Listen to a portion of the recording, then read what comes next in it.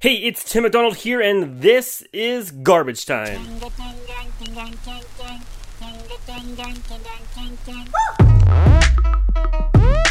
We are down to two teams in both the NHL and the NBA. Very exciting times in sports. Not to mention the Euro Cup will be wrapping up this coming week. Let's dive right into it. The Montreal Canadiens have all of Canada watching and cheering them on. Aside from those bitter Leafs fans, and honestly, I would say a good portion of hockey fans in general are cheering for the Canadiens.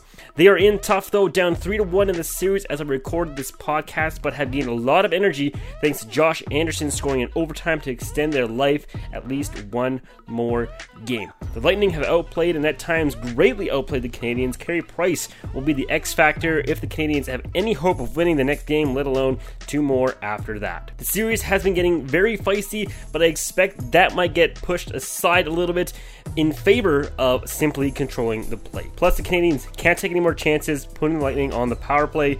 Yes, they have been superb on the PK, but the Bolt power play is somewhat of a sleeping giant right now. By the time you're listening to this, you might already know the Cup champion, and for sure by the next episode, you will know. We might also know the NBA champion by then, too, in what many are calling an unexpected final. We have the Phoenix Suns and the Milwaukee Bucks. These NBA players have been riddled with injuries. The Suns have been a huge benefactor in this, getting by the Lakers with Anthony Davis out with an injury, then defeating the Denver Nuggets. Jamal Murray missed the series, and finally the LA Clippers with Kawhi on the mend. And now Giannis is injured and could miss time.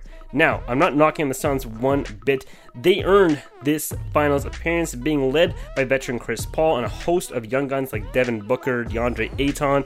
I say Suns win if Giannis misses time. If he is in, Bucks win. Meanwhile, the Euro Cup has Italy in the final, waiting on England or Denmark. Really pulling for Denmark here, but they are really in deep against soccer superpowers. Would not mind seeing England win either if it is not Denmark.